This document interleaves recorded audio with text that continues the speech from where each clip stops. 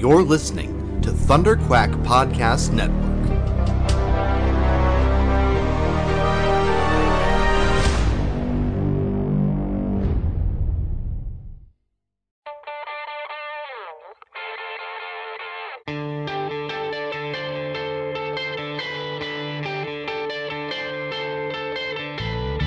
Hi, this is Jim Salicrup, and you're listening to the Epic Marvel Podcast.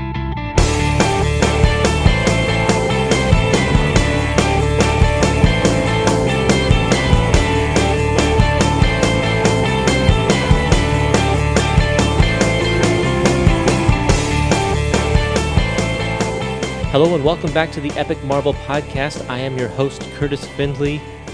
And just before we get started, I want to just mention that I know I've been promoting this episode on Facebook and Instagram and such as Kraven's Last Hunt. But as I was editing this, a couple things happened. One, I realized this episode's going to go long because we talk a lot about a lot of stuff. So I want to split it in two. And then the second thing is that I haven't been able to quite schedule my interview with J.M. DeMatteis. And as you know, he wrote Kraven's Last Hunt, and I really want to get that interview in before I release the Kraven's Last Hunt part of this epic collection. So what I'm going to do is this episode's going all the way up to The Wedding. It's going to deal with the Kraven's Last Hunt epic collection, but it's only going to go up to The Wedding, and I'm saving the actual 6-part Kraven story for, it'll be the end of October. I already have the date scheduled with J.M. DeMatteis. We just have to wait a little bit longer. So bear with me, and we will get to that one. But first, please enjoy the rest of this epic collection, because there's still a whole year's worth of Spider-Man to talk about. So here you go.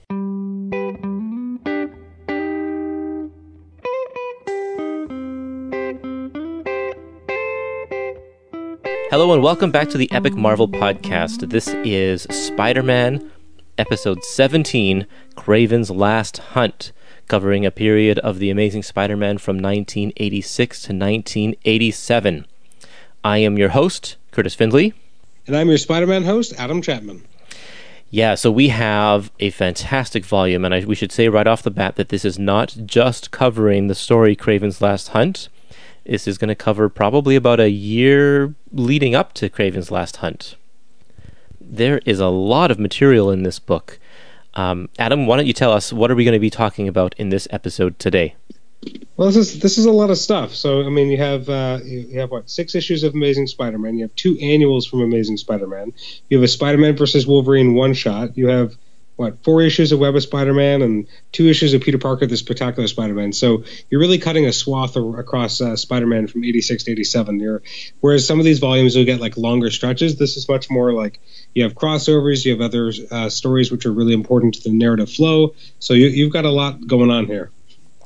Yeah, I would say that this is not your typical epic collection that just collects the main title from start to finish. There is, like you said, there are a couple of different crossovers here and one-shots or whatever. The narrative flow, like you said, is very important to this volume, and it's also important to the last volume, and in fact the last few volumes leading up to this volume, because the whole resolution of the Hobgoblin story that has been building up for years is coming to a conclusion right here in this book. I mean, whether or not it's satisfactory is a whole different story, but yes, yeah, right. It does come to a conclusion for a while. This is true. Yes.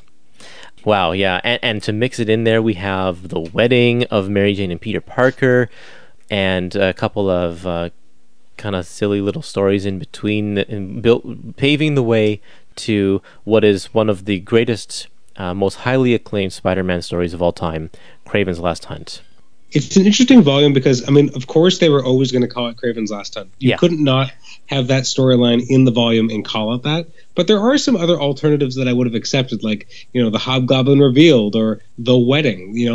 It's interesting that, sandwiched in and around, one of the biggest storylines of all time for Spider-Man, you have things that changed his continuity in a way that Kraven's Last Hunt didn't.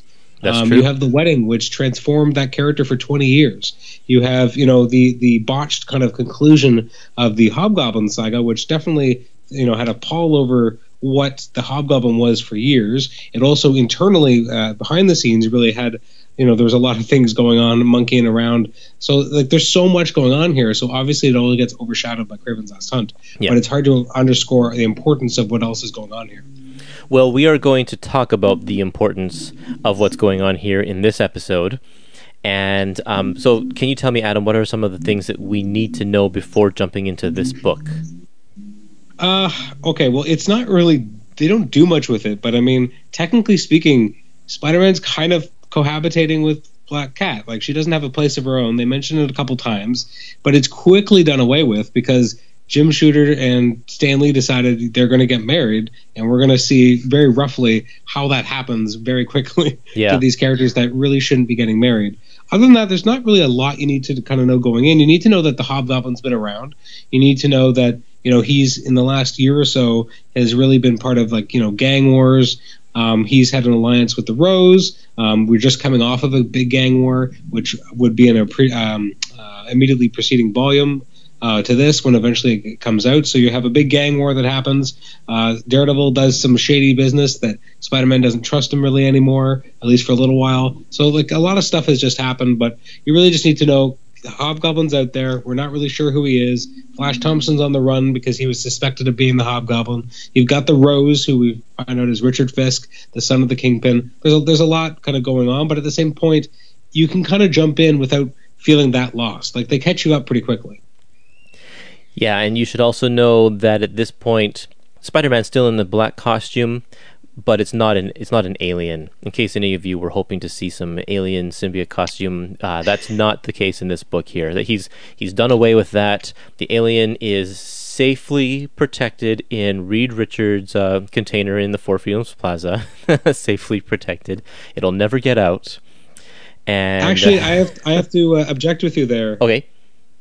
He's already escaped. Because if you look at it, Web of Spider-Man 29 is in here. It's Web of Spider-Man, I believe, 17, where retroactively that's the first time that the Venom tries to push Spider-Man in front of a train car. So technically speaking, I believe the symbiote is on the loose. Oh, okay. We just don't know anything about it. Great. Okay.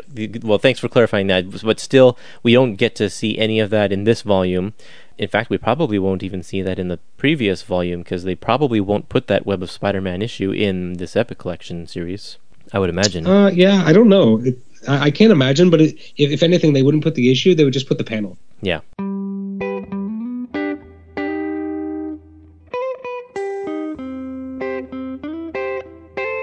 Before we head over to the review section of this episode, let's talk about some mail that we got here.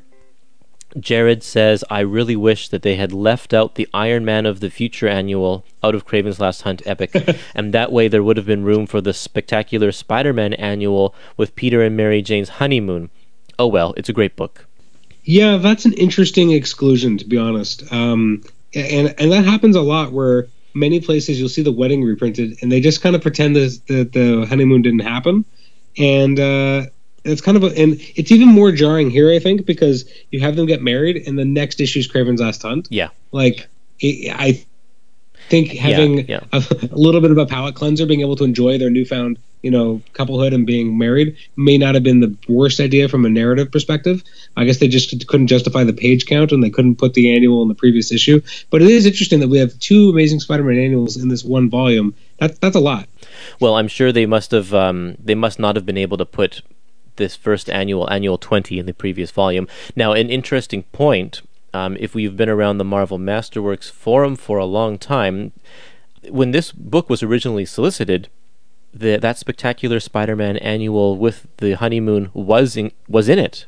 It was included in the listing. They were going to put it in, but the discussion in the forum made the case that the two Web of Spider-Man issues that sum up the end of the Rose's story should be there instead of the honeymoon one, because it closes the narrative that when you have all of the epics all in a row, that conclusion to the Rose's story needs to be there. Well, that I agree with completely. That is true. So Jeff, I think it was Jeff who took that into account and listened to the people on the forum and made the decision to include those two issues of Web of Spider-Man and remove the honeymoon story in the end. I mean, it's the right call, and it's interesting, and we'll get into it when we talk about, when the Hobgoblin gets revealed.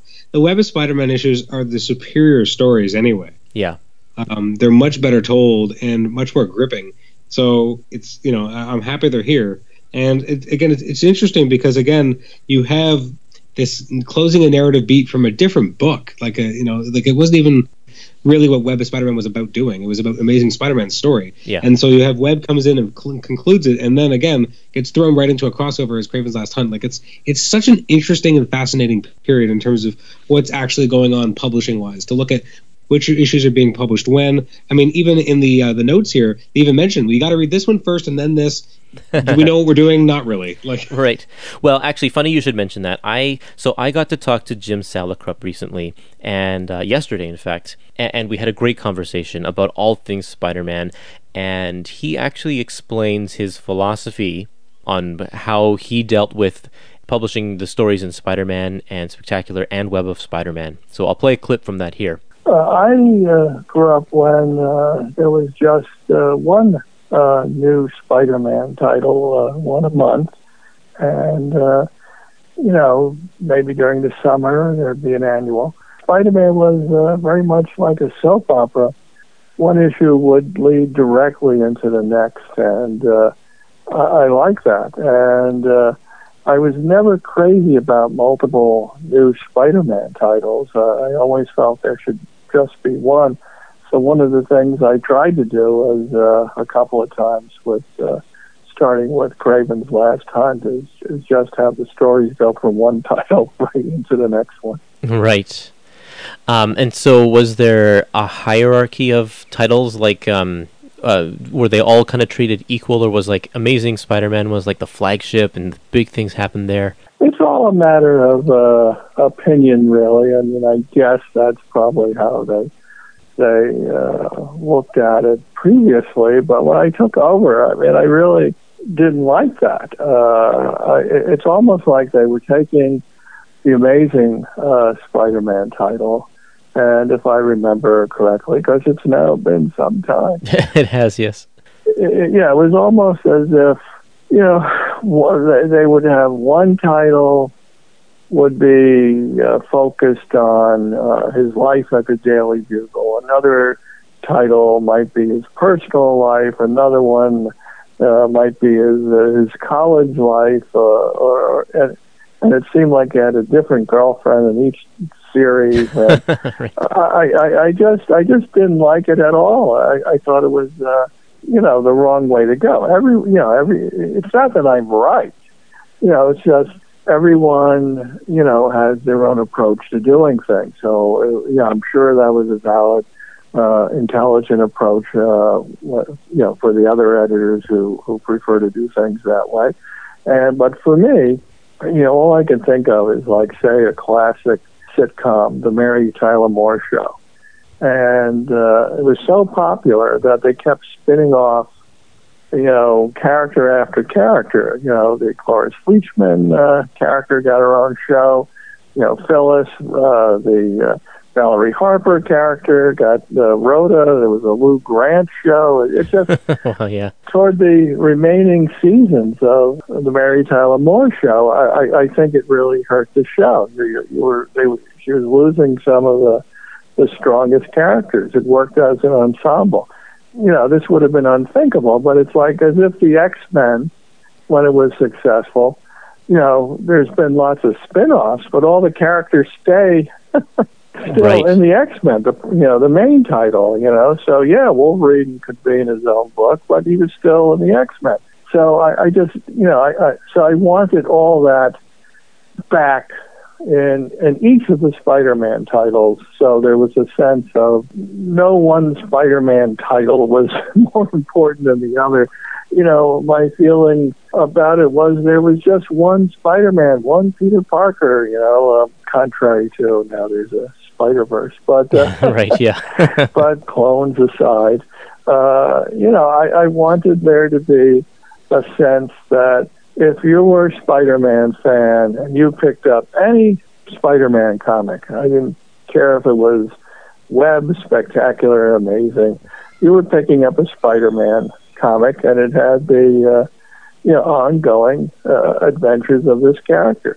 So it was a little tricky at times, and again, one of the reasons for a storyline like Kraven's Last Hunt, I just didn't like the idea that you could pick up a Spider-Man comic 1 week, and Spider-Man, Peter Parker, is buried alive. Then the next week, he's fine, and he's fighting another villain, and maybe there's a footnote that says, this takes place before the events of last week, or worse, this place takes place after. So it's well, I guess he'll be okay. Yeah, right. He's out and fighting the Rhino now, but to me it was it's very important. We're creating these kinds of stories that on some level we believe in these characters and we believe this is all real and we want to treat it that way as much as possible. I think Stan and others, they call it, the suspension of disbelief. Right. And you're taking this fantasy concept and you want to treat it as you got this fantasy idea, but you want to treat it as realistically as possible within the restrictions that we have. And so, to my mind, it was crucial that it just felt like there's just one Peter Parker, and it's the same one in all the books, that one book isn't more important than the other, et cetera, et cetera. And everything I did as the editor was to try and reinforce that. So that philosophy is why we don't see Black Cat move out of Peter Parker's apartment in this collection, because that happens in a different story. And so, yeah, things like that, like the wedding happens in Amazing Spider-Man, but the honeymoon happens in Spectacular Spider-Man. And just the way he structured Kraven's Last Hunt, how it weaves through all three of the titles, that was unprecedented at the time, but that's what he was trying to do. And I think Superman did this to much greater effect in the 90s during the whole Death of Superman era, where there were 4 Superman titles, and the whole story was every single week was a continuation of the story. So yeah, it's interesting. It is. Okay, so I asked a question on Twitter, a Twitter poll. I said, if you were invited to the wedding of Peter Parker and Mary Jane Watson, would you sit on the groom side or the bride side? A groom. Yeah, my options were the groom side, the bride side, I wouldn't go, or you can't make me choose. So, yeah. 9% of the people voted for you can't make me choose. 19% of the people said that they wouldn't go to the wedding.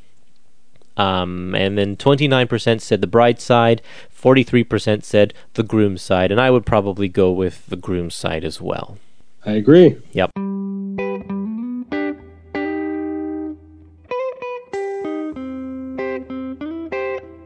With all that stuff out of the way, let's move into our issues. Alrighty. First up, we have the Amazing Spider-Man Annual number 20. It's called Man of the Year.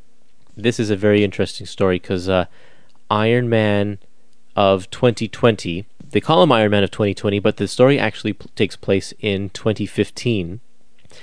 This guy, his name is Arno Stark, a descendant of Stark, who now runs the Stark Enterprises and has Iron Man's armor. He needs to travel back in time to present day 1986 in order to find a kid who will eventually grow up to be a guy that's trying to blow up the city in the future. So he needs to find that kid to get a retinal scan of that kid so he can take it to the future and stop a bomb that's going to go off that's key to that guy's retinal scan. So and where Spider-Man ends up being involved is that Spider-Man sees Iron Man basically assaulting this kid and goes to protect him. Isn't this kind of Deadpool 2? I don't know. I haven't seen Deadpool 2 yet. Oh, my apologies then. That's okay. It's interesting. This issue is not an Amazing Spider-Man issue at all. I know. It's Iron Man, and it's not even like an Iron Man we like. Yeah. I was very, very surprised when I was reading this. It's like you get about a dozen pages in and still no Spider-Man. It was exactly an Iron Man story. And do you know what the history of this Arno guy is? Like the publishing history? Not really. Obviously this wasn't his first appearance, but I don't remember much about him, to be honest. Like, I know about him more because I know the name Arno Stark, and they ended up using that for Tony's brother in the last couple of years. But other than that, like, I don't remember much about the character's kind of publishing history. All I know is that this story, first of all, it's an Iron Man story. Second of all, it's a complete downer. Yeah, I know. Holy cow. Well, and that's, I think, I went into this not expecting to like it, but I actually ended up liking the story, especially because of the ending. The ending was a surprise, a complete surprise. It's like the bomb goes off. The whole city's destroyed. He doesn't save the day, and Spider-Man's kind of to blame for that. But I guess my problem with it is that you can't just do a story like that. And first of all, where your protagonist is not really your protagonist, who's barely in it. Your protagonist is now a different character who's not the star of the book. You're not going to follow up on it. Something huge happens. Something that, like, it just feels like this is kind of like an FU. Like, what is this? Like, we're going to blow up the world of the future. Yeah. We're going to, and it does say something to the credit of the creative team that when you do kind of feel that at the very end, when you have Arno dropping to his knees and then you have him kind of freaking out, and then you have the computer kind of saying what the blast radius was and the kill radius, and like that's a pretty stark emotional moment, but it never gets paid off anywhere. There's nowhere for it to go. It's just like, boom, depressing. Enjoy this. Hope you enjoyed your comic book, kids. Yeah, right. Well, I feel like it's like an issue of like what if, because what if usually ends with like the world being destroyed in a lot of cases, and then you never get any resolution from that too. Or it's like, the Age of Apocalypse, just the whole world gets destroyed at the end of that, and boom, we're back to regular continuity X-Men all of a sudden. I didn't know they revisit that and stuff like that, but that one at least is a glimmer of hope, because the whole idea is that I think they succeeded. Our world's going to blow up as a result, but besides the fact that we blew it up ourselves, it's also the fact that the timeline is being restored, even though that's not how Marvel time works, but whatever. One storyline, and this one time they just kind of went for it and said this is how it works, and at least that, again, it felt like a closure. You got some sort of feeling. This is just the beginning of another story, of a very depressing Arno Stark story, which I don't actually want to read, but like, why put this in my Amazing Spider-Man annual? Right. Well, there must have been some reason. Maybe they were short on stories, and I don't even like the story didn't even have to include Spider-Man. I wonder if this was an inventory story that was written, and they're like, man, we need something to fill up the Amazing Spider-Man annual. Let's pull this. We need to put Spider-Man in here, so let's shoehorn him into the story. Yeah. And there you go. It's now a Spider-Man story.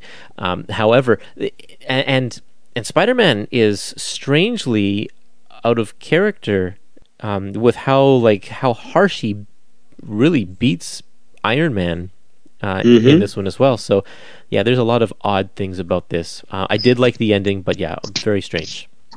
Not to reference other podcasts, but on the Amazing Spider Talk podcast, they go back and forth, these two co-hosts. They both have every issue of Amazing Spider-Man ever published, and they kind of like to riddle each other on the fact that, do annuals count? Well, this issue is not exactly a resounding point to say yes. Right. The other annual in this book is a point towards saying that annuals count, but this one not so much. Yeah. I always go into the annuals not expecting to be wowed.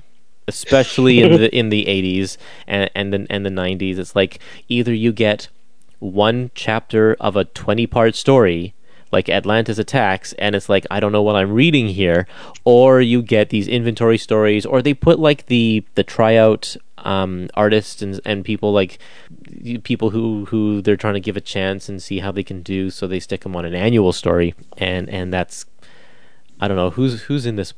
Who did this story here? I don't even know. Names you're not going to recognize. You got Ken McDonald doing the script based on an original story by Fred Schiller, pencils by Mark Beecham, inks by Bob Wychick, and lettering by Jim Novak. Right, so the story and the pencils are, again, it's a no-name team of people who I guess maybe they sold this story. They wrote it and sold the story to Marvel.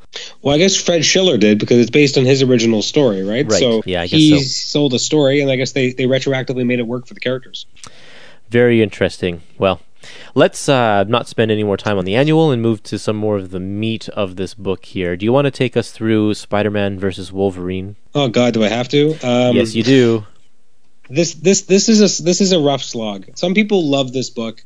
Other people don't. I found that growing up, This was a book where it was talked about a lot, but more in reference to like a couple panels that were important in terms of the interactions between Wolverine and Spider-Man. Now, at the time, Spider-Man and Wolverine didn't have a lot of interaction, so maybe it meant more to people. But now that we've had, years and years of Spider-Man Wolverine stories where they've had tons of team-ups. Well, and they're both Avengers, right? Yeah, they're both Avengers. They've been together a lot. This book just feels so weird to see them, and it's not the best portrayal of either Wolverine or Spider-Man. I don't know what Owsley was doing, and this is a big deal because you got, the flagship, mascot of the company, the most popular X-Man. We're going to put them together. They're going to fight, but the story is like very much set in the 80s. You're dealing with, Berlin. You're dealing with, the Iron Curtain. Like it's a weird play, and feels so much of the times, which again feels much more dated now. The bones of the story is that you have Wolverine and his friend Charlie, who he gets kind of involved in trying to protect Charlie. Because Charlie does something that Charlie shouldn't have done with KGB getting involved with people, and then it's just kind of a mass people trying to kill Charlie, and then Spider-Man gets involved when he ends up in Berlin as well. But he keeps being told throughout the entire time that he doesn't really belong there, that he doesn't know what he's doing. Like, it's a really weird read when your main character, well, depending on what you're looking at, we're reading this in a Spider-Man collection, so Spider-Man's our main character, and the entire time he's just being denigrated, pushed down, told he's useless. Like, it's rough. Yeah. It's I still found some enjoyment in the story. I don't hate it like you seem to really hate it. I don't hate it. I find a lot of the characterization is off. Like, there's some cool stuff that's done well. Like, I think everything with Jameson kind of pushing Ned to go overseas to pursue this story, that feels very much in keeping with those characters. And that it's played very dark, but it's over before you know it because then Ned's just dead. And then half the time it's like an afterthought that he's killed in his apartment. But like Spider-Man spends so much other time doing other things. It's like that should be the moment that the entire world comes tumbling down. Like, he's known this guy forever. Suddenly his throat is slit. Like, that should be a much bigger deal.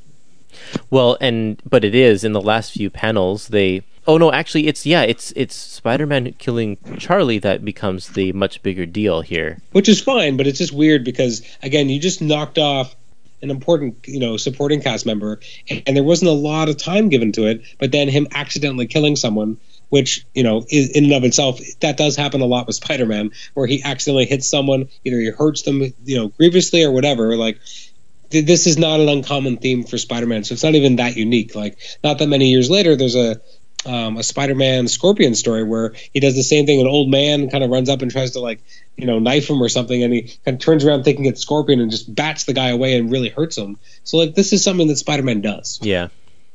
Well, I think that each writer wants to sort of explore that sort of how Spider-Man would deal with that situation. Yeah, it's a very of the moment story with, like you said, the Berlin Wall hasn't fallen yet because that falls in '89, a couple years after this story. They're like sneaking across East and West Berlin, back and forth and such. But I want to know, is this a Wolverine story or is this a Spider-Man story? What do you think? I think it's better as a Wolverine story, but not enough attention is paid to Wolverine's side. But I think it is because it's an interesting Wolverine story. It's him, with a buddy trying to do the right thing, but and it's just, again, it's weirdly played because you keep having him kind of punking Spider-Man. Like, Spider-Man shows up at this room and there's already a note being like, you're too slow. Like, it's very weirdly comical. Like, I guess part of my issue with it is that it feels like it doesn't know the tone it wants to take. It's trying to be funny, but then also trying to be deathly serious. It's trying to tell deeper stories about, power and responsibility. It's trying to put Peter Parker through his paces. Like, and again, it's so weird in context to understand that, like, here he's trying to, doesn't he, in this issue, the one where he tries to kiss Mary Jane, and yes, she's really super awkward about it, and like they're gonna get married in like 3 months. Like, this is crazy. Well, but they didn't know, the writers didn't know that they were going to get married at this point. Do you think Owsley didn't know? Yes, and in fact, I'll play a clip later on in this episode about Jim Salicrup talking about this. There was a incredibly short turnaround on all of that, the way that the wedding went down. But we'll talk about that when we get to the wedding. Mm-hmm. But at this point, Spider-Man and Mary Jane are just friends. They have both friend-zoned each other, and and they've been that way since that happened in DeFalco's run. So Yes. they've been that way for quite a while. Yeah, it's been about two years publishing time. Yeah, and writers were starting to try and make the Peter Black Cat thing actually happen. Like they were kind of moving in that direction and seeing where that would go. So it is a Wolverine story because it's all about kind of Wolverine's past, and the story revolves around Wolverine characters, but nothing consequential happens to Wolverine. In fact, this person, Charlie... Well, his friend dies, though. But this friend hasn't been mentioned ever before. Like, it's a friend that's out of the blue, not. and after that, never mentioned again. So it doesn't matter. Whereas Ned Leeds dies, Peter kills somebody, which has effects on him in the future. In like the next few issues in this book, even the kiss with Mary Jane is the beginning of a storyline, and all of the character development here happens to Spider-Man in a Wolverine setting. It's very strange. Yeah, I do. One thing I will say is really effective and very strong storytelling is in the last couple of pages when you just have that repeated panel of Spider-Man turning around and punching with all his might, and it's just colored a sickly red that kind of shows like the bloodiness of what he can really do when he's not checking himself, and the fact that they play it as many times as they do. Like I think it's 1, 2, 3, 4 times over 3 pages. Like it's extremely effective. It really underscores the trauma that he's under. But again, it's weird to have him dealing with this trauma when a longtime friend has just had his neck slit. Like, it's crazy. Yeah. Well, we see Spider-Man affected by that in the next issue.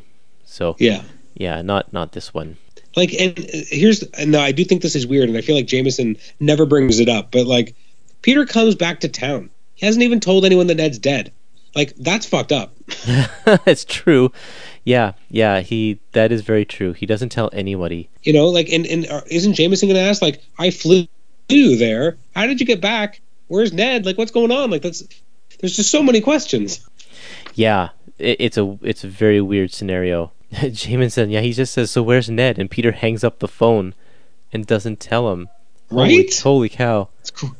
But That's so crazy. But that shows you how it did affect Peter, right? Yeah, but like more of like, but it feels like an afterthought because again, he had this crazy evening in Berlin, and it was not on his mind at all. And now it's finally over. He's like, oh yeah, Ned, that guy I knew. Yeah, and you'd think that he would have to like answer to police and he would probably be detained in Berlin for quite a while for being. It's the room they share. Yeah, like they were supposed to share the room, and then one of them was found murdered. Like, again, holy shit. Well, what can you say? I think I found enjoyment of it. I love the little plot twist. I guess the plot twist, Charlie being a woman partway through, because Wolverine wouldn't use any sort of pronouns. He always referred to Charlie as Charlie over and over again. I'm like, that's weird. Why are they saying Charlie's name so many times? Because they didn't want to say he or she. True, yeah. And this, I mean, again, for years before Spider-Man and Wolverine had more frequent occasions to be in each other's company, you would often see on kind of best moments lists the fight between Spider-Man and Wolverine in the cemetery. Like you have Spider-Man pummeling Wolverine, smashing him into the back of different tombstones. Then you have the moment where he's like, I could kill him, but I'd have to basically crack his neck. And by the time I did that, Wolverine's threatening to pop his claws. Like, that's an iconic moment. That was very important for a long time. That this is what would really happen if these two really fought. Yeah. In a way that we'd never really seen before. Again, now we kind of take it for granted because Wolverine's fought everyone. Like, he's been mind controlled how many times? Spider-Man's fought people. Like, it's not as special. But this is, again, you got to remember, in 1986, this is a big deal. Yeah, and it's still a good fight in 1986 standards, especially. It's great. The one where where Spider-Man's pummeling him so hard that the tombstone behind him is cracking. The tombstone behind Wolverine's head is cracking. It's vicious. But that's like vicious. You have to be vicious brutal when you're going against Wolverine. Like, that's just the way it is. And I guess that's how Spider-Man is against Iron Man in the previous issue, because Iron Man's armor is supposed to be even more technologically advanced and powerful because he comes from the future. So Spider-Man has to be brutal. Well, another problem with that, though, is that the entire time he thinks he's fighting the real Iron Man. Right. Yeah. It's true. So what the hell? Well, and that's the thing. Is like Spider-Man at the end has no idea what's going on, and we're jumping back to the annual now. But Arno disappears. Spider-Man doesn't know where he came from or where he's going, and has no idea what's happening in the future. Do you think the next time he sees Iron Man, he's like, "Oh man, dude, I'm really sorry about that time I pummeled dude"? He's Probably. like, what are you talking about? Yeah, exactly. or just kind of blindsides him because he thinks he's going to make the first attack. Yeah. He's like, what are you doing? Okay, well, anyway, let's keep going. Amazing Spider-Man number 289. This is the Hobgoblin finally revealed after all this time. Mm-hmm. Now, I want to read a little bit from Wikipedia. Now, I know that Wikipedia shouldn't be the end-all and be-all of your research, but there's a great description of the publication history of Hobgoblin that I want to read, and they are all referenced from articles by Glenn Greenberg in Back Issue Magazine. Okay. And what is the other reference here? Tom DeFalco's words from Comic Creators on Spider-Man from Titan Books. So it's all referenced. So this is, I just want to say here, the Hobgoblin was created by Roger Stern and artist John Romita Jr. for Amazing Spider-Man 238 in 1983. Like other writers, Stern found himself under the pressure to have Spider-Man fight the Green Goblin again, but did not wish to bring Norman Osborn or Bart Hamilton back from the dead, or have Harry Osborn become Green Goblin again, or create yet another Green Goblin, so he created this new Goblin. Blah, blah, blah. Down here it says, the character's identity was not initially revealed, generating one of the longest-running mysteries in the Spider-Man comics. According to Stern, I plotted that first story with no strong idea of who the Hobgoblin was. As I was scripting those gorgeous pages from J.R., particularly the last third of the book, and developing the Hobgoblin speech pattern, I realized who he was. It was Roderick Kingsley, the son-of-a-bitch corporate leader I had introduced in my first issue of Spectacular Spider-Man. And then it goes on to say, a handful of readers deduced that Kingsley was the Hobgoblin almost immediately, and in order to throw them off the scent, and in the same stroke provide a retroactive explanation for his inconsistent characterization of Kingsley, Stern came up with the idea of Kingsley having a brother named Daniel, who sometimes impersonates him, and sealing deception by having the Hobgoblin conspicuously appear in the same room as Daniel Kingsley in Spider-Man 249. Now, Stern's original plan was to have the mystery of the Hobgoblin's identity exactly one issue longer than that of the Green Goblin's identity, meaning that the truth would be revealed in number 264. However, Stern left the series after 251, and editor Tom DeFalco took his place. Wanting to resolve the mystery in a manner that would do justice to Stern's stories, he asked Stern who the Hobgoblin was, but then objected when Stern told him that it was Kingsley. DeFalco argued that the twin brother scheme was cheating the readers, and aside from a single thought bubble, there had been no hint that Roderick even had a brother, much less one that it could serve as a double for him. Stern disagreed, but said that DeFalco should feel free to choose whoever he wanted to for the Hobgoblin's secret identity, reasoning that I knew that whomever Tom chose, he would make it work. So, upon reviewing the clues, DeFalco decided that Hobgoblin was Richard Fisk.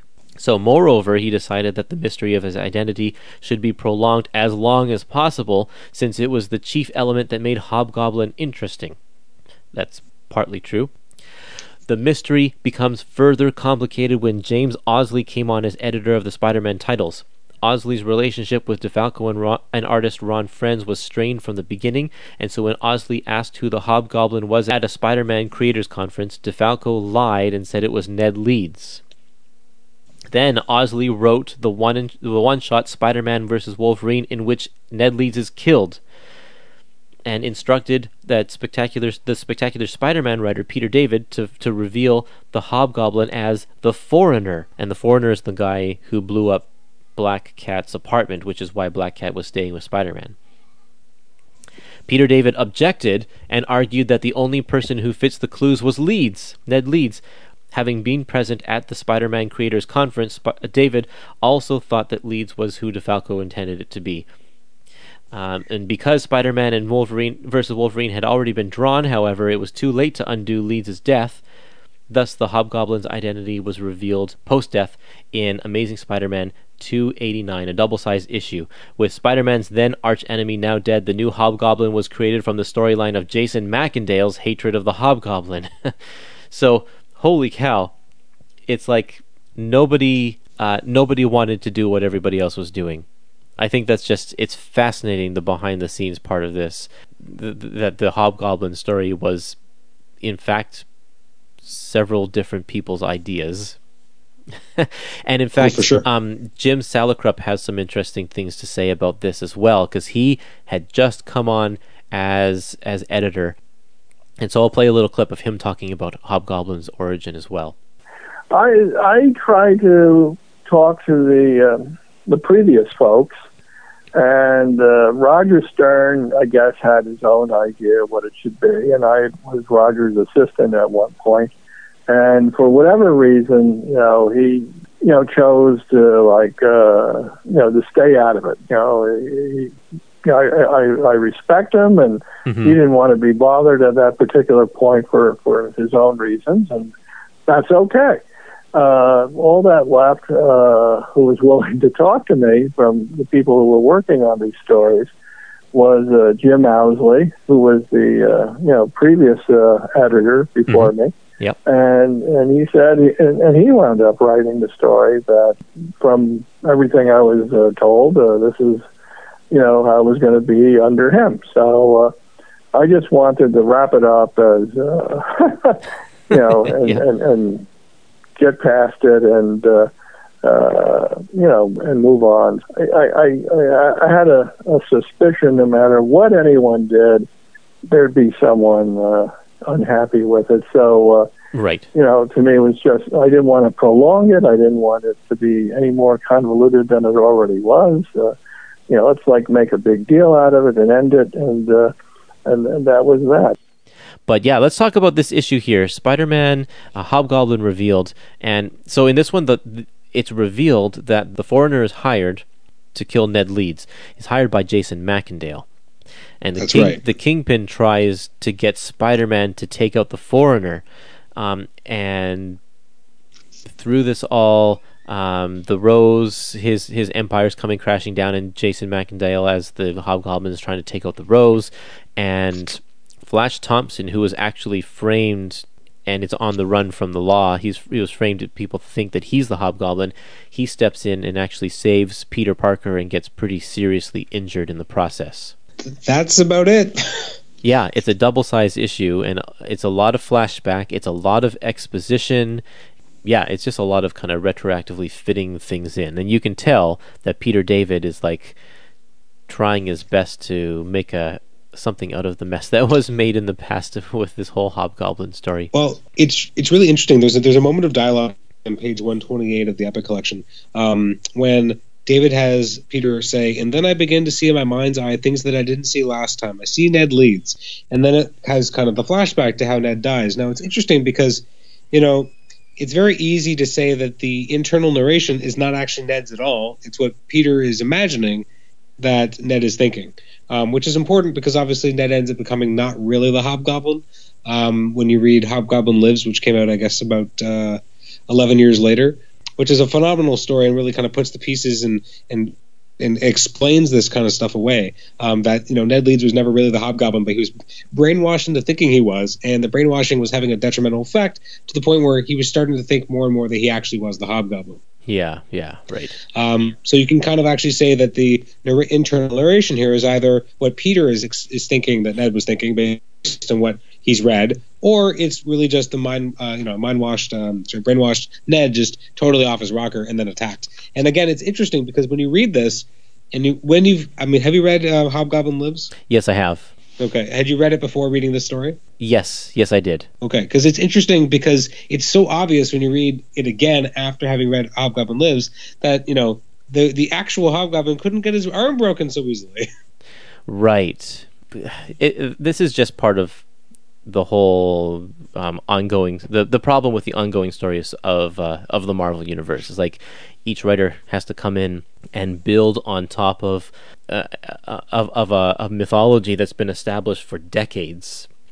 True. And it's there's no good way to There's no good way to reveal who the Hobgoblin is, and even that story, Hobgoblin lives 11 years later, is like, again, if you read that now, I haven't read that in a long time, but I'm sure if I read it now, a lot of it would feel like it's shoehorning continuity in where probably it shouldn't be. Honestly, I've never felt that way. I've always felt it was one of those amazing stories that was able to dance within continuity and make things make sense in a way that it didn't before. Okay. And it actually pulls it all together really nicely. What is the story? I felt that way about there was I think it was just a one-shot when Norman Osborn comes back from the dead. The Osborn Journal? Osborn Journals, yeah. I read that and was quite amazed that they were able to fit that in and like dance around continuity, like you said, and make him come back in a way that's like, oh yeah, I guess this actually could happen.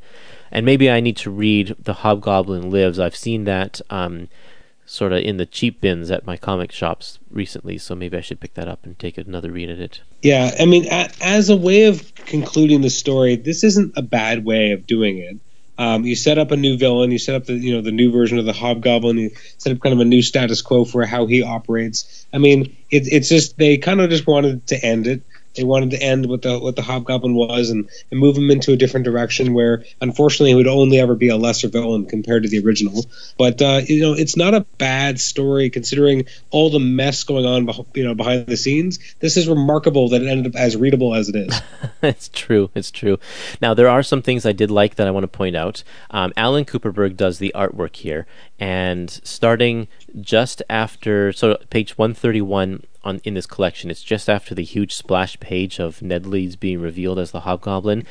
Alan does 9-panel grids for almost every page after this. And it really gives a sense of just fast pace, I think. Things happen really quickly, and the 9 panels work really well for like the Spider-Man Hobgoblin fight, because it's like you're looking at from panel to panel, you're kind of jumping quickly through the pages, and a lot of action happens. It gives a sense of sort of a frenetic kind of just jumping from action to action. A lot of things happen. And even there's even some pages with 8 panels that are long and skinny, or he just plays with 12-panel pages. Part of that's, I think, probably because there's just too much story to tell in the amount of space that is here. But I like how he kind of restrained himself that way. It gave him the it's a very Ditko thing to do, because Ditko liked his 9-panel pages. Yeah. Now, again, one of the things that makes reading through this collection a bit of it's very jarring reading is you get to page 147. Spider-Man, gets a new, Felicia's made him some new black costumes. He's so happy. And it's like, she's like, hey, watch the merchandise. It's like, don't tell me, hush, hot shot, show me. Oh, I'll show you all right. The next issue is when he proposes. I was going to bring that up woman. Too. It's like, what are they doing here? It's like, oh, I'll show you all right. Oh, boy. Like they're not even trying to, I know that, as you said, they had a very fast turnaround.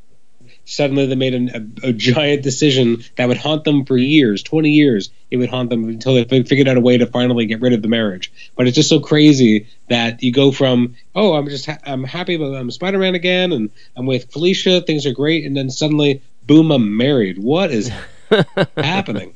So since this is the beginning of that, actually, let's go through the web of Spider-Man. I've mentioned I'm going to play a clip from Jim Salicrup, but I'm going to save it for a little later. Let's go through these Web of Spider-Man issues first. So the Web of Spider-Man issues are really good. It's Owsley's actually writing them.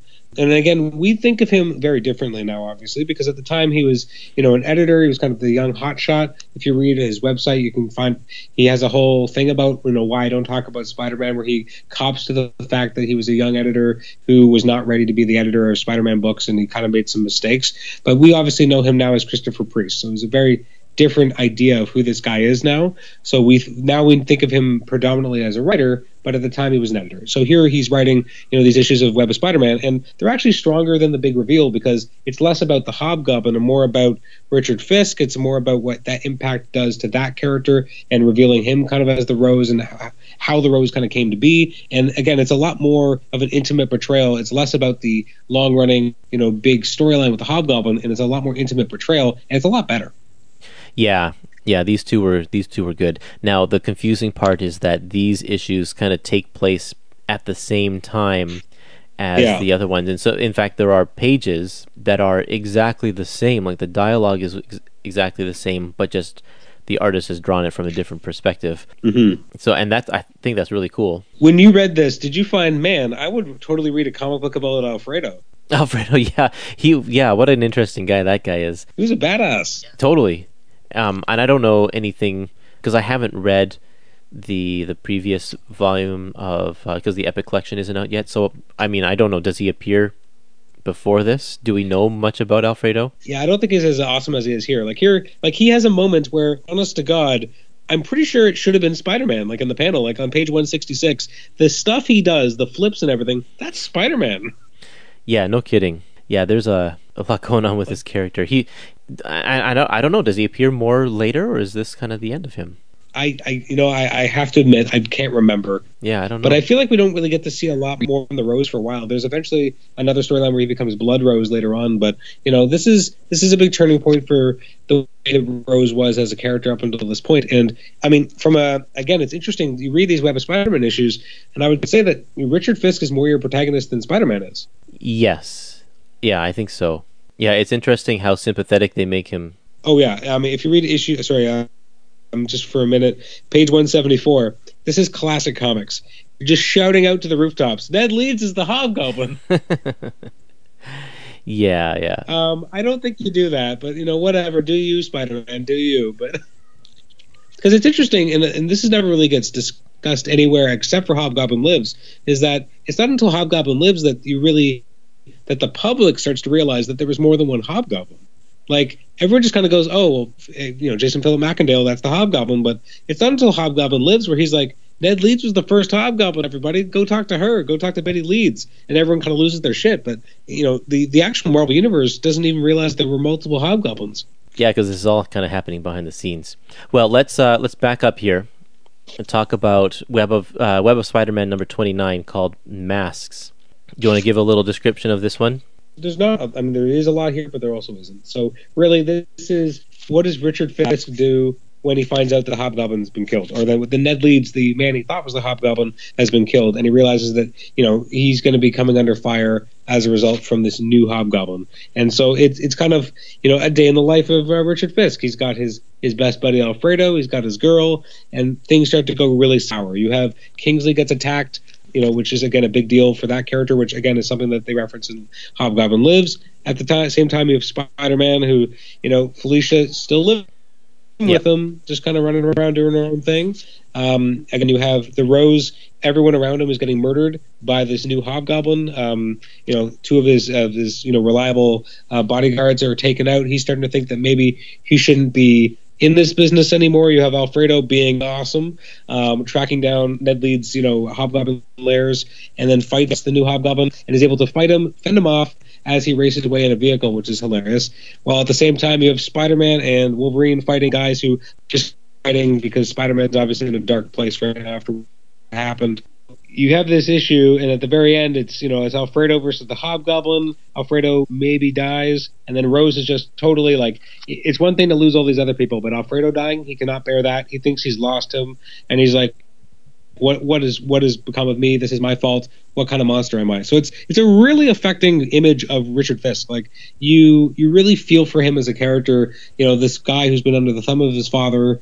He's not the most understood, but he has this one guy who really believes in him, and he's his best friend, and everything in his life is falling apart, and you really feel for the guy, but it's not a Spider-Man issue. It's a Rose issue. Well, yeah, and then the next issue is even more of a Rose issue than this one is. Yes, absolutely. Yeah, because okay, just before we move on there, I just want to say one thing here. One example of Salicrup trying to make all of these Spider-Man stories kind of like a weekly soap opera is in the Amazing Spider-Man issue that we just read. Peter thinks to himself, I really should get Mary Jane to stay with Betty, because Betty's kind of going a little out of her mind. That's right. And in this issue, in Web of Spider-Man, Peter calls Mary Jane and says, hey, can you stay with Betty? So the narrative is kind of continuing over through the different books. True. One thing I'll point out as well, on page 153, there's just something about Alfredo. Does he not look like Matt Murdock? He does. Absolutely, with the orange hair and the glasses, the dark sunglasses. Like, especially from this time period, he really looks like Daredevil. Maybe he is Daredevil. That would explain why he can do all of the flips and stuff. And why he's so cool. All grayed out the entire time? Yes. I think someone should write that story. I'd buy it. And he's doing it because he's trying to get an in the Kingpin's family so that he can take the Kingpin down from the inside. Oh, it's doable. It works as a story if you wanted to. There we go.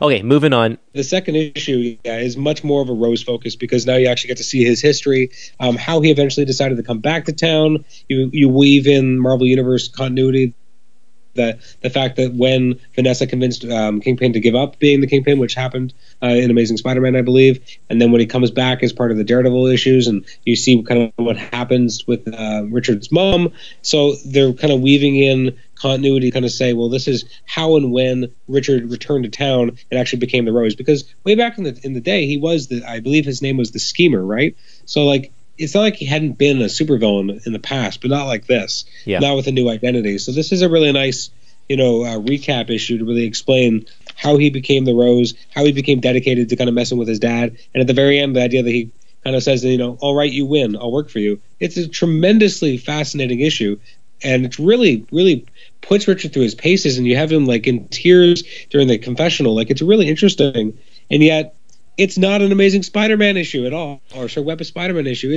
It's just a Rose focus again. Yeah. In fact, it's been interesting to see this collection. So far, we've had an Iron Man story, a Wolverine story, and a Hobgoblin story, and now 2 Rose stories. Spider-Man hasn't really taken center stage in anything we've been doing so far until the next issue here. Yeah, there are like 4 or 5 different inkers in this one issue, so I think that probably things were late and they had to get things out in a timely fashion.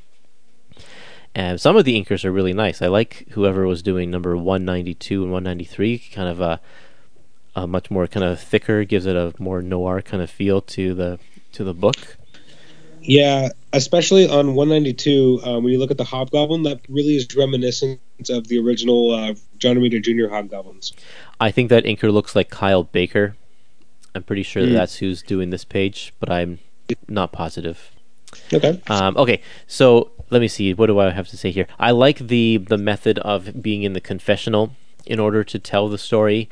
I just recorded an episode about Captain America, and in that one, Mark Gruenwald has a few of the villains in that one recount their origin stories, just thinking it to themselves in their own room in a way that they would never, ever actually think if it were a real scenario. But having Fisk actually talking to someone and telling the story is a much better way to frame your flashback. So that's good, and I love just seeing the downward spiral of the events that happen. Like, this was a really good story. It was. Yep, this was great, and I'm glad it was included. I'm glad they put these ones in instead of the honeymoon story. However fun that one was, I'm sure it wasn't nearly as good as these ones. No, I mean, yeah, it was more fun because these are obviously not exactly, rollicking fun issues, but they're more important to an overall narrative that was being told, and and to be honest, probably more interesting and more meaningful. Okay, so let's see here. Why don't you move on to number 290? Okay, so before I even talk about the issue, sometimes you're just really happy, and you can't help but just, crush a piece of, I don't even know what this is, but it's a smokestack. There's nothing like crushing a smokestack when I'm happy. Like, I feel like the image does not in any way, I feel like it should be like, I'm so pissed off, I'm so upset, but instead it's like, I'm happy. Really? That's your happy face?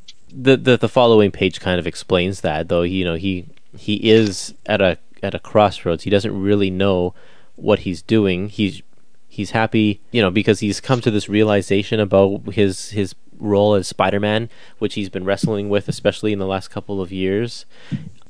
It's just it's very awkward because in the issues, in the issue immediately preceding it, like, he's been in the emotional rigor. Yes, he's reaffirmed that he's Spider-Man, but I wouldn't say that was making him happy. Like, a longtime member of a supporting cast just got murdered brutally. He accidentally just killed someone a week ago, but I'm happy. Like, it's almost too too much of a swing the other direction. But I guess they gotta do it. This issue, I don't really like it. And the art style by John Romita Jr. It's a very specific style he was employing at this point in time. I'm not a huge fan of it. I don't think he does a great job on the black costume either. I don't think it's really his thing, or maybe it's just the inks on it or the colors. Like, I just find not a lot of the form and definition to the musculature, so I find that's not as enjoyable either. And I just didn't the way Michelini writes it. Like, he's gonna write a lot of Spider-Man. I don't think he starts off on a strong point, and you end with a bananas cliffhanger. Well, so here's the thing. Maybe now is the time to play the clip that I've been teasing you about now about Jim Salicrup. Well, it was frustrating in that, and I blame it all on myself. Essentially, what happened was a little miscommunication. Stan was working on the Spider-Man syndicated comic strip, and like with so many long-running series, eventually the idea is like, well, what about marrying the hero to his long-time girlfriend? It just seems inevitable. And particularly in the comic strip where Peter, for the most part, was only seeing Mary Jane.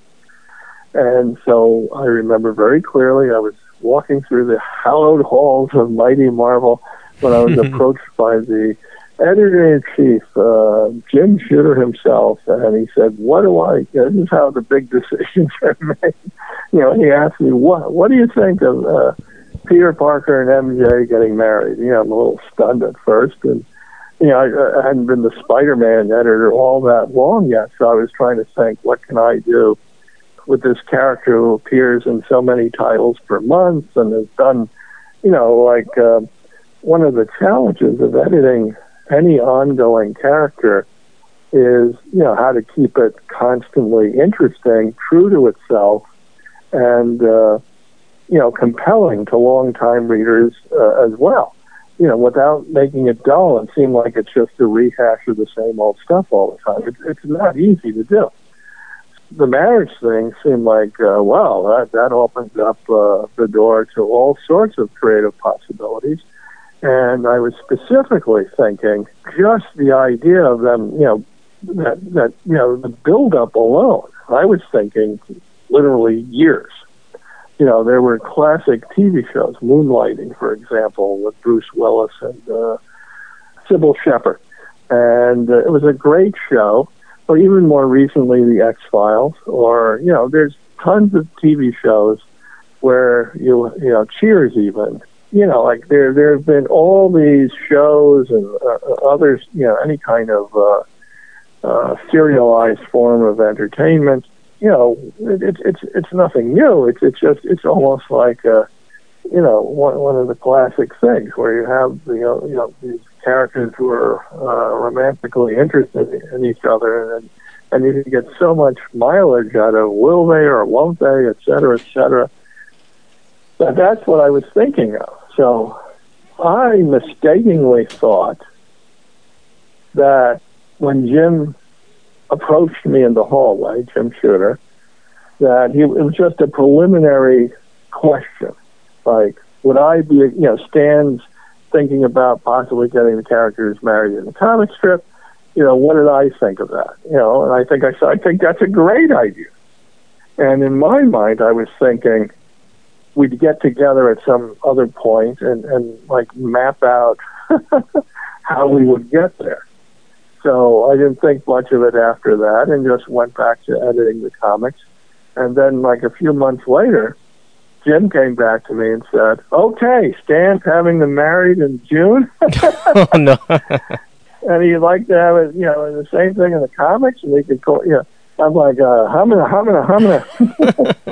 It was not at all what I was anticipating or expecting, or it was my fault. I was assuming. And I assumed 100% incorrectly of how this was proceeding, and I was forgetting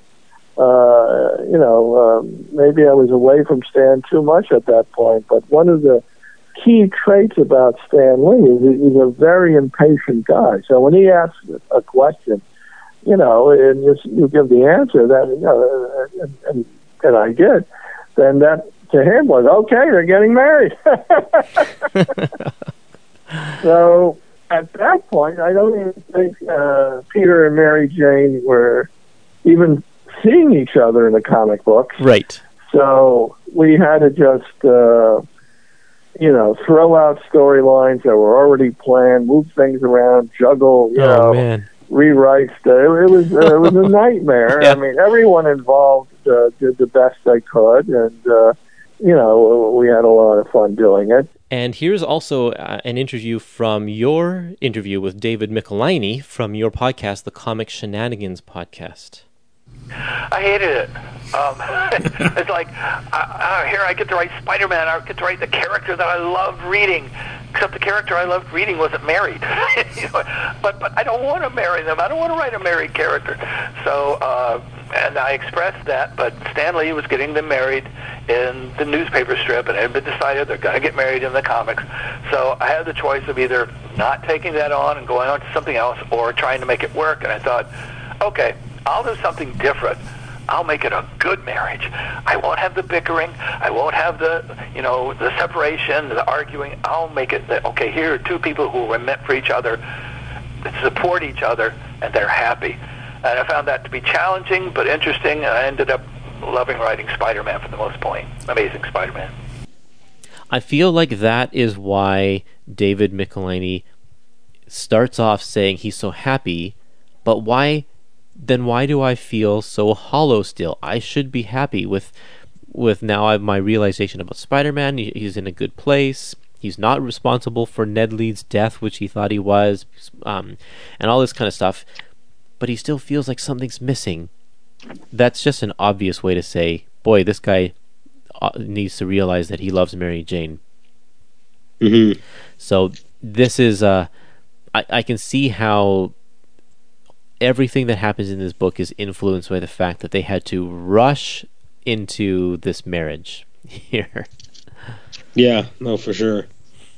It's just, the issue feels, it does feel like a rough, kind of hodgepodge. I think the next issue is a little stronger. It still has some issues, but at least I think it gives Spider-Man something to do, and it feels a little bit more, interesting. But in general, I would say this, 3 issues or so are just not that great.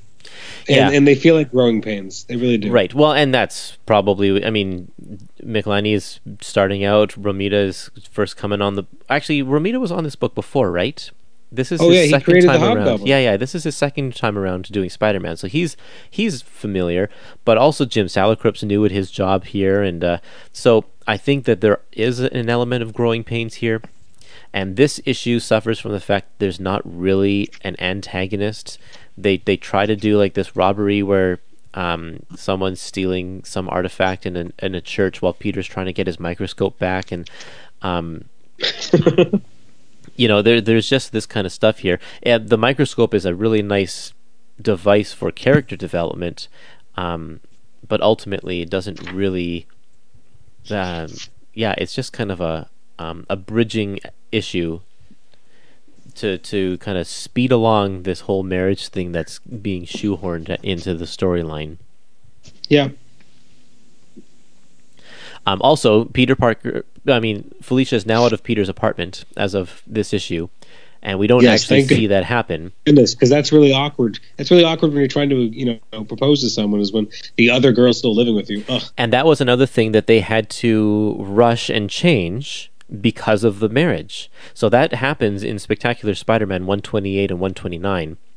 In that one, Peter also tells Felicia about Ned Leeds' death, and those are fine issues, but they're not in this book, so we don't actually see that happening.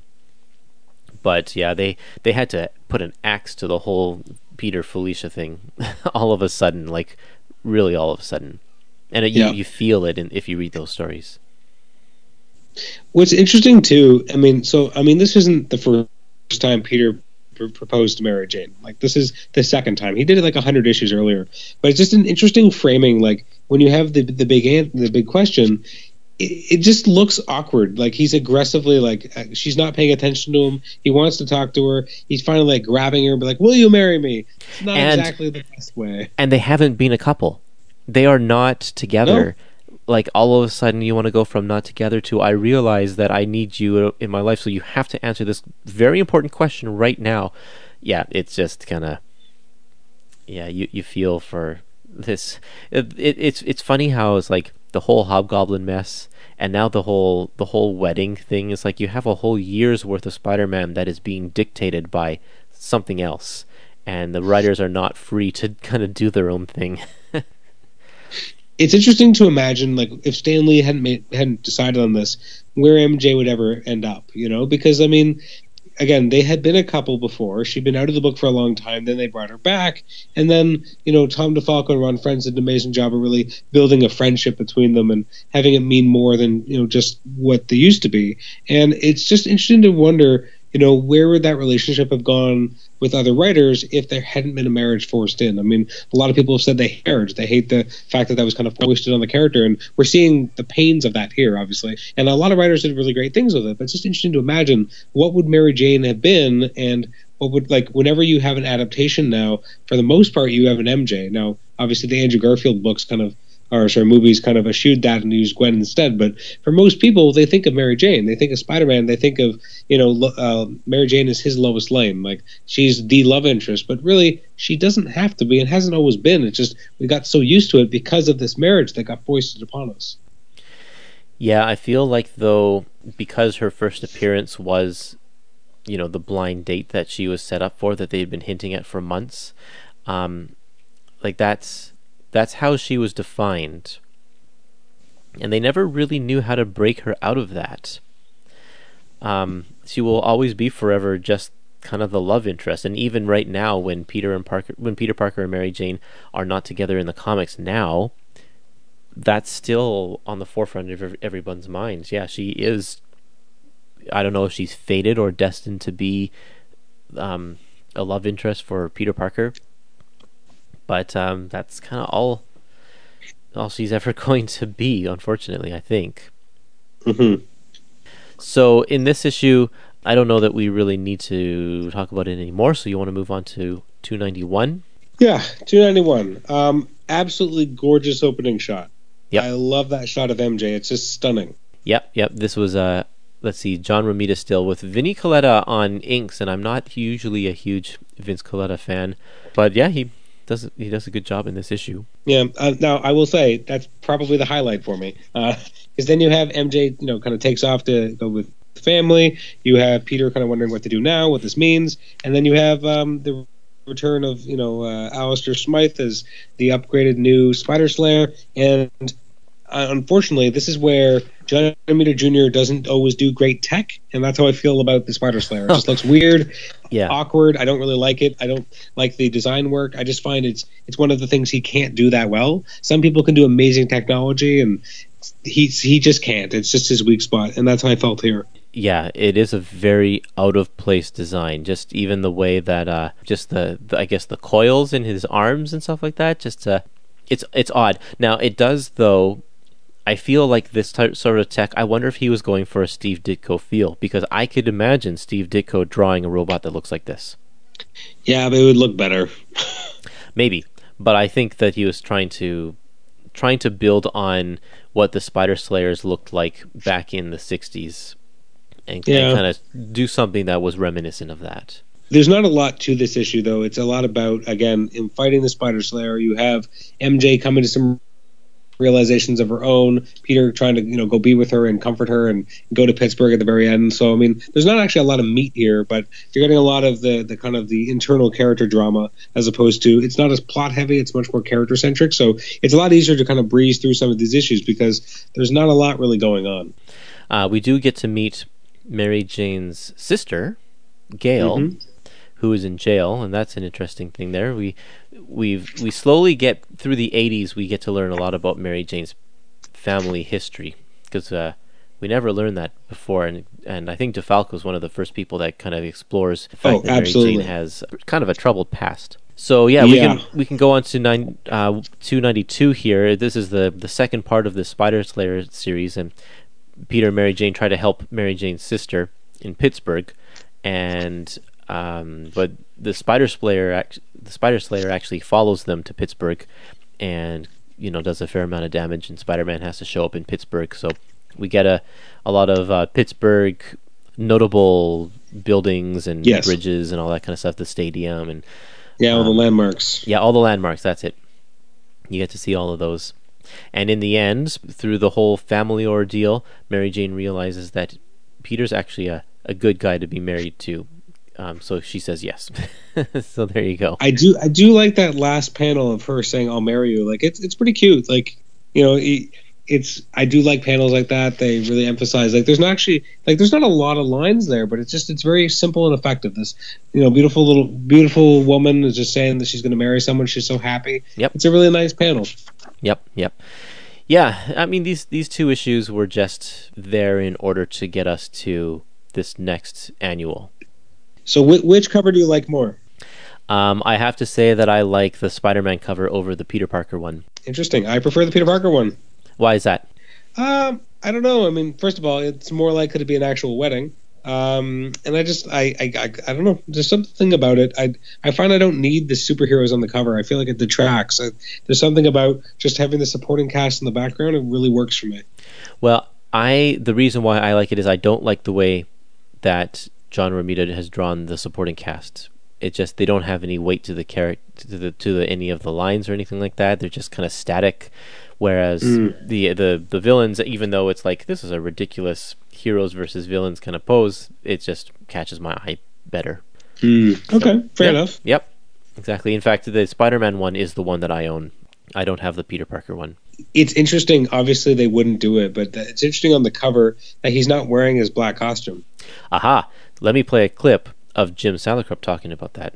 In the early Ditko Spider-Man comics, on the splash page, there was almost a Spider-Man logo, which was that round web shape, like the spider signal that he hardly ever uses. Right. It's just a circle with the eyes and the webs, the design of his mask. And he used it as a logo on page 1. And for the wedding, I couldn't resist making, instead of a circle, a heart shape. Oh, yeah.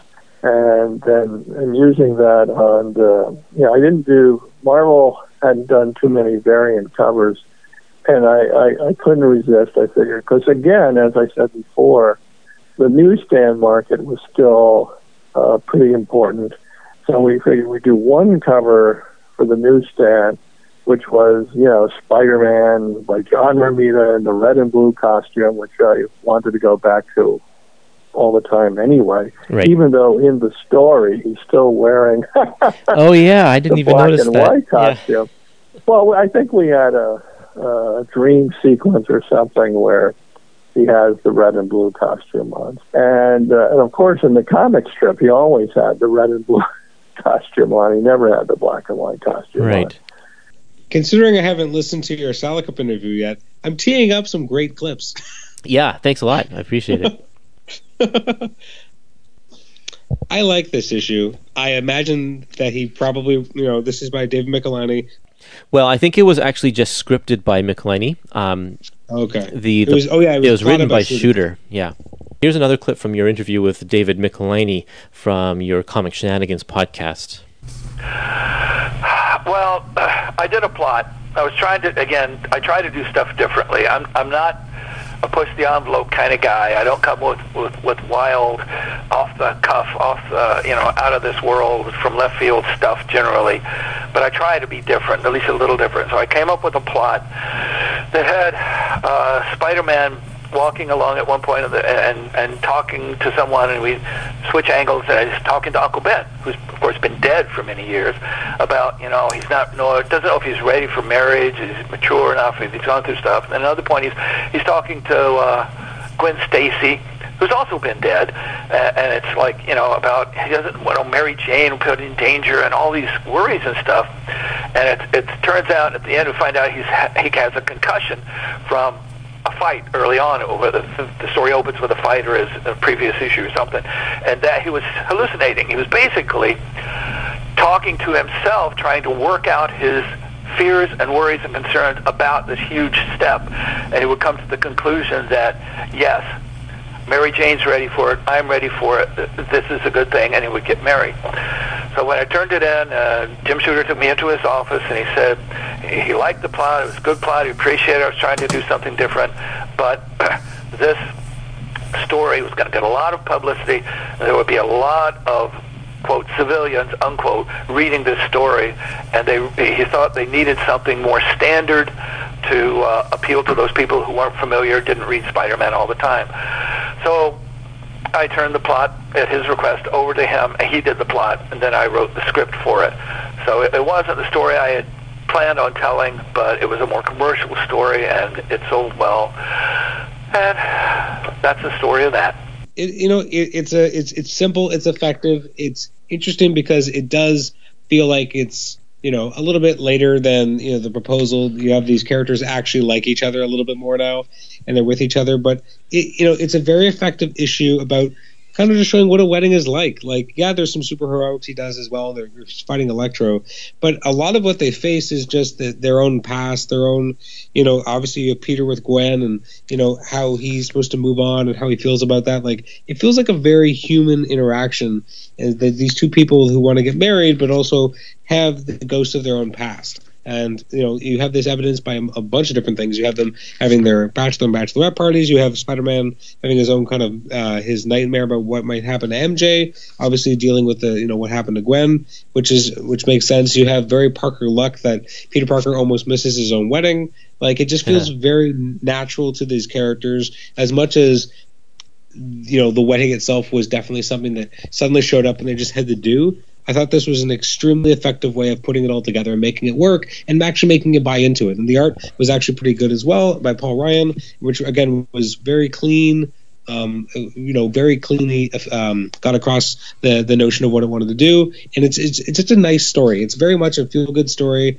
You really feel for these people, but there's nothing undue about it. There's nothing that makes it this giant epic thing more than it's just this moment in these two people's lives where they decide they want to get married, and there's some trials and tribulations on the way to the altar, which is normal, but it just feels like a very human interaction. And this is what Spider-Man's supposed to be. It's like if one of us became Spider-Man, it doesn't change the fact that our regular part of our lives would still be human.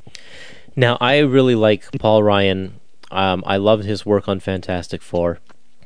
And this is some of his very early stuff. In fact, this might even be his first issue with Marvel. I can't remember, but you said it. He's great at storytelling. He is great at clean layouts, so you know exactly what's going on, and that's so important because this entire issue is basically talking heads. Mm-hmm. And you need to have a really strong artist who is very comfortable in doing just talking scenes where there's no action, and he does it very well. Oh, absolutely.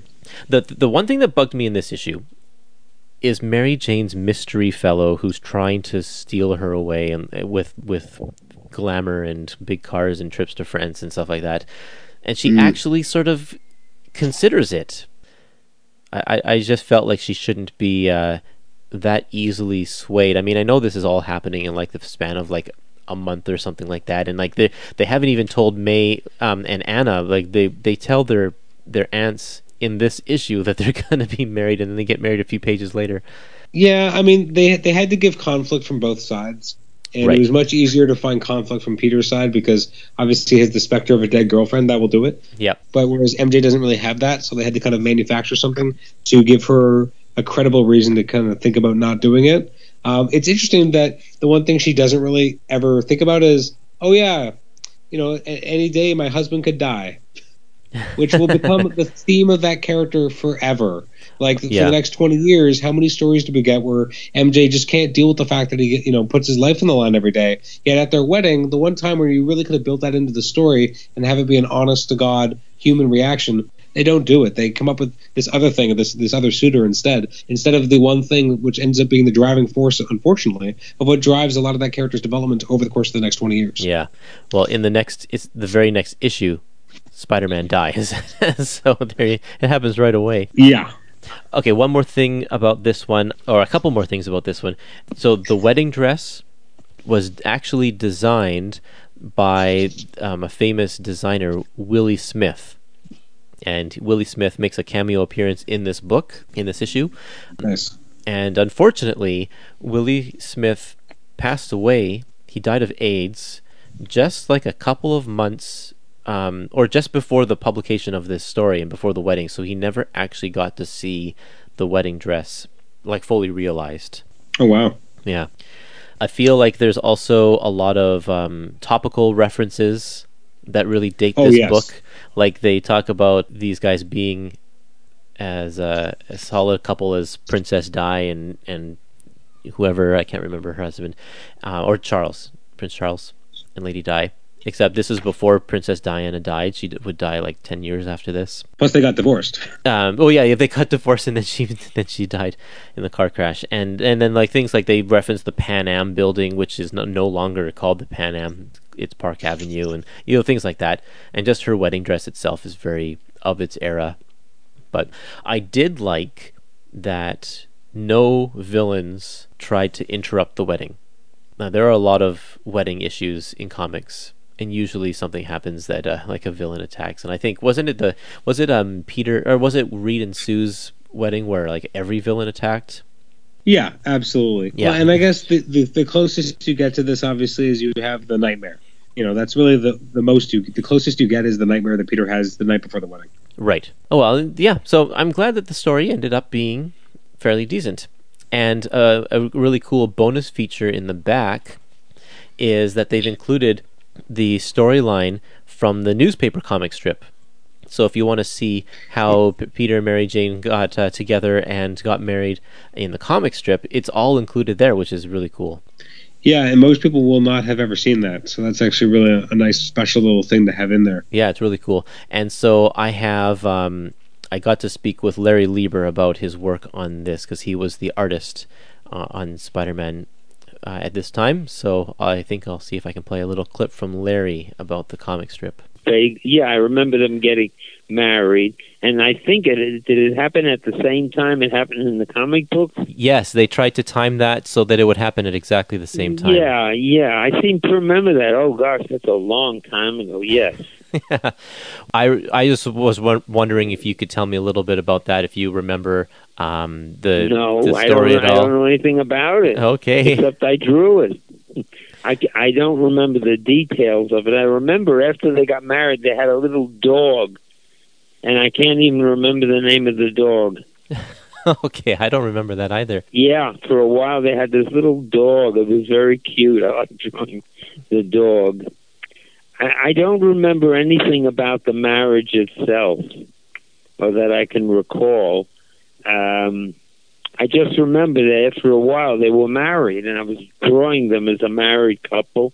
And I also had to try to remember for a while that if she's married, she ought to be wearing a wedding ring. So right. That was something new to put on her finger, but half the time I probably forgot, and as the years went on, we stopped showing the wedding ring, Yeah. So, and the strip has become so small, I don't think anybody would notice it, Right. Unless they have a magnifying glass. So this is the end of this week's episode. Thank you all for listening, and like I said, we're going to talk about Kraven's Last Hunt at the end of October, so stay tuned for that episode. It's already recorded. I'm just waiting for the J.M. DeMatteis interview, and it'll be worth the wait, I promise. See you next time.